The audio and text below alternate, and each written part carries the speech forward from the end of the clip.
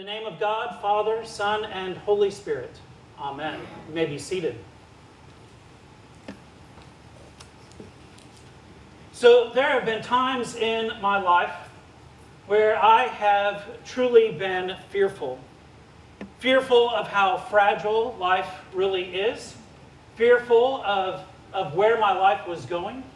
Fearful of the challenges that I faced. When I lived in that fear, there was no room for God's love. And I was a mess. Luckily, we have a bowl here to collect the mess.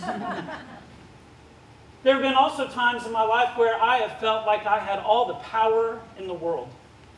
That I could do anything I wanted to do, and I didn't need God. And I just did things on my own. And when I did it that way, it was a mess. And there were times in my life where I was very selfish. Don't look at Susan right now because she's probably nodding her head, right? So, but very, very much so. Times in my life where I was very selfish. And there were times, in those times, it was hard for me to be selfless. And it made a mess. And there were times in my life where I just felt like I could do all things without God. Things were going so great that I didn't need God. And it was in those moments where then my life just turned out to become a mess. And then I realized through the power of God's grace and love, through the church and through forgiveness, that God is an amazing God. And in those moments, it was awesome. You know? And when God forgave me of all the things that I did wrong, it was fun. And it was great. You know, that's what this lesson in the gospel is all about this morning. Is God's grace and love, God's grace and peace, God's joy that God has for all of us, even in the midst of these challenging and fragile times that we live.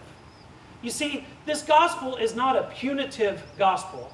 It's not saying, hey, when someone faults you, you take them aside and point out all their faults and make them feel horrible. This is actually a gospel that's saying, because we love each other so much, and because God loves us, that we actually would help each other walk that straight and narrow path of following Jesus Christ. And when we do act out of selfishness or out of our own power and not giving God the glory, when we act out of our own pride, and when we act not selflessly but selfishly, we can be pulled aside by the one who is walking with us, a friend, a partner, a spouse. And they can share with us out of love. We need to walk differently.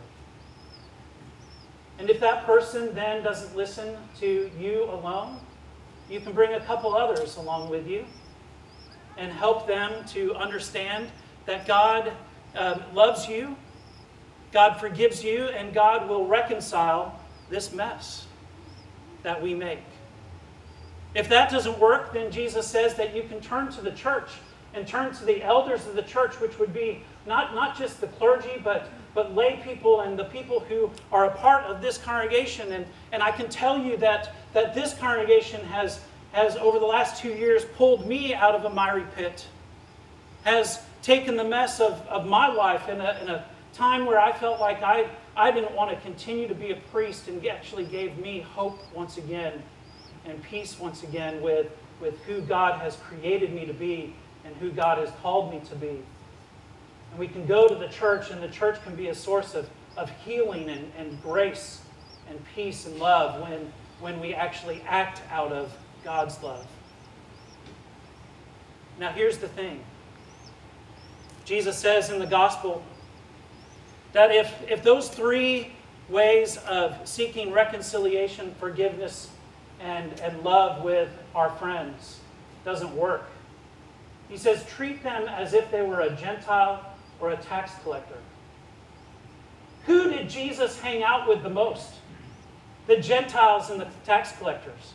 The people who were cast out, who were marginalized, who lived on the fringes. So this isn't saying that we kick people out of the church or that we kick them out of our lives. It's saying you start all back over again. seeking God's grace and love and forgiveness, God's reconciliation. You see, this is the process that we're in our lives. No one is ever booted out because God loves us so much. And even in the midst of the times where we make a mess of our lives, God can take all of this and put it all back together. God's grace and love overcomes fear. God's call on our lives of acting selflessly overcomes our selfishness. God's mercy and joy overcomes any power that we would think we'd have on our own. God loves you. God loves me. And in the midst of that love, we are forgiven, we are renewed, and we are restored in ways that we can't even begin to imagine or think about. In that grace and love, we know that when we are with other people who believe and that we can share openly with each other the struggles of our lives, we know that God is in the midst of us because we can feel God. We can feel God because it's in those moments that we actually find that joy and love, and we are excited to be playing the game of life with one another. And it's in those moments that when we pray together, we know that God will answer our prayers and God is at work in our lives. We know that because we experience it and because we can realize God's answer to our prayers. This is the way life is. It's an amazing, amazing journey that we are on.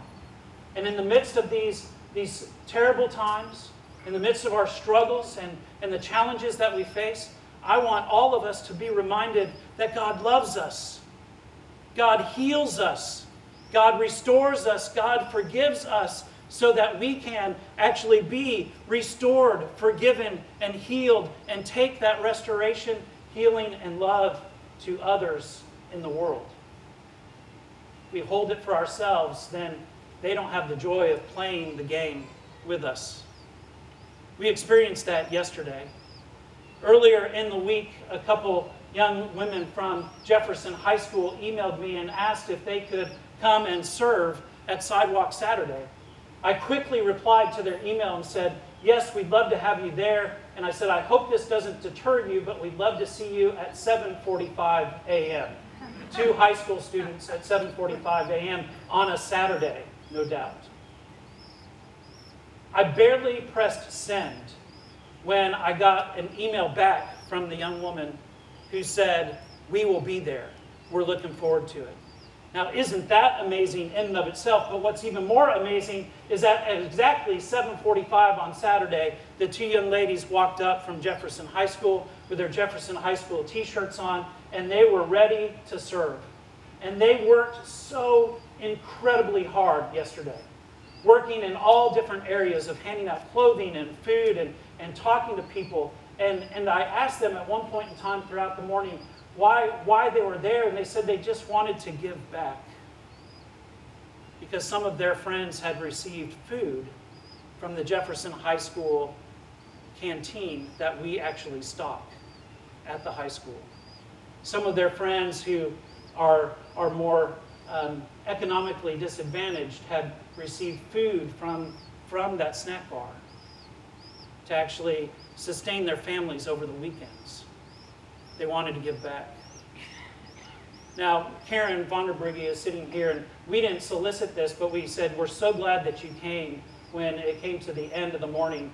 And both girls, almost in simultaneous stereophonic sound, said, it was great.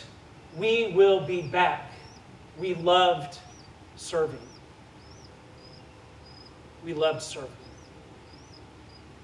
In and through the acts of those young ladies, I'm confident that some of the people who came yesterday, who felt that their lives were like this mess in this bowl, were actually restored to wholeness. They're actually given hope and peace. How do I know that? because I've experienced it myself. You all have done that for me and my family.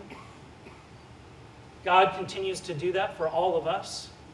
And when we share that with others, it brings joy and satisfaction, fulfillment and grace, wholeness, forgiveness, that we can't find anywhere else except in the life and ministry of Jesus Christ. May it continue to be so.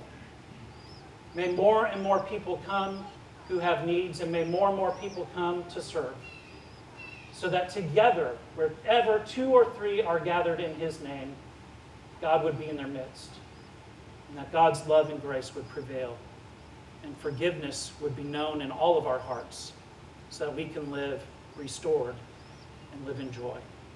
Amen.